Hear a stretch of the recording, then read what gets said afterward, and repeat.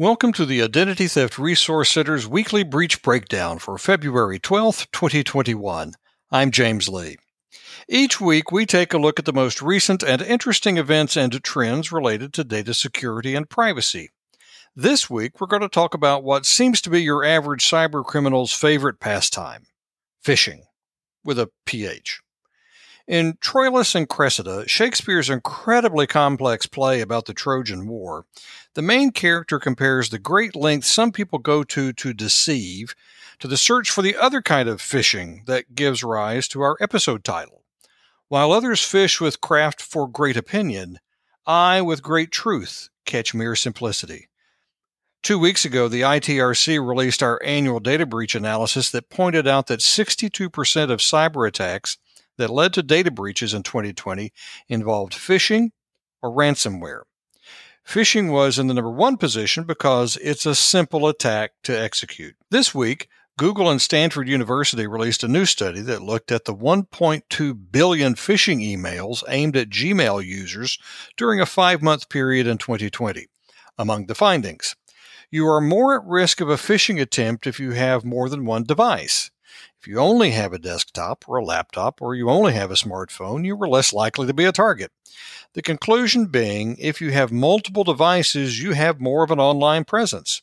Same if you send a lot of emails. You're 5 times more likely to be phished if you do.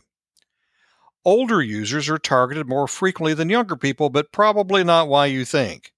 Someone between 55 and 64 years old is 1.6 times more likely to be the target of a phishing scheme than someone who is 18 to 24.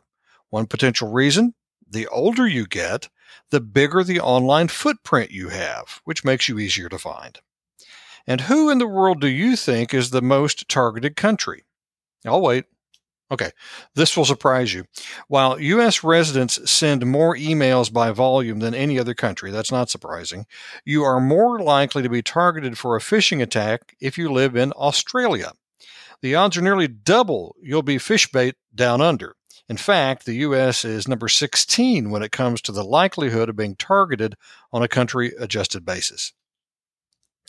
And here's the point in the podcast where we once again ask that question: why are there so many phishing attacks?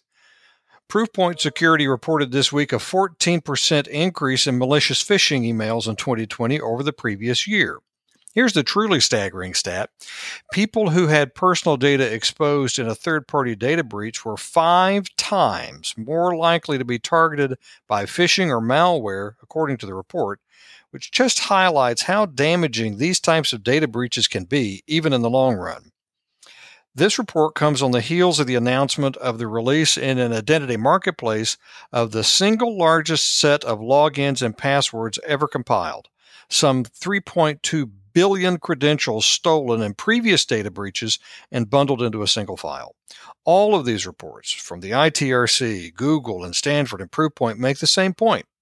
A data breach doesn't mean your identity has been misused, but it does mean you are at an increased risk of becoming an identity crime victim. Let me quote from the Proofpoint report. Quote, "Our results suggest that data breaches expose users to lasting harms due to the lack of viable remediation options." Close quote. If you have questions about how to protect your information from data breaches and data exposures before they happen, visit identitytheftcenter.org, where you'll find helpful tips on this and many other topics.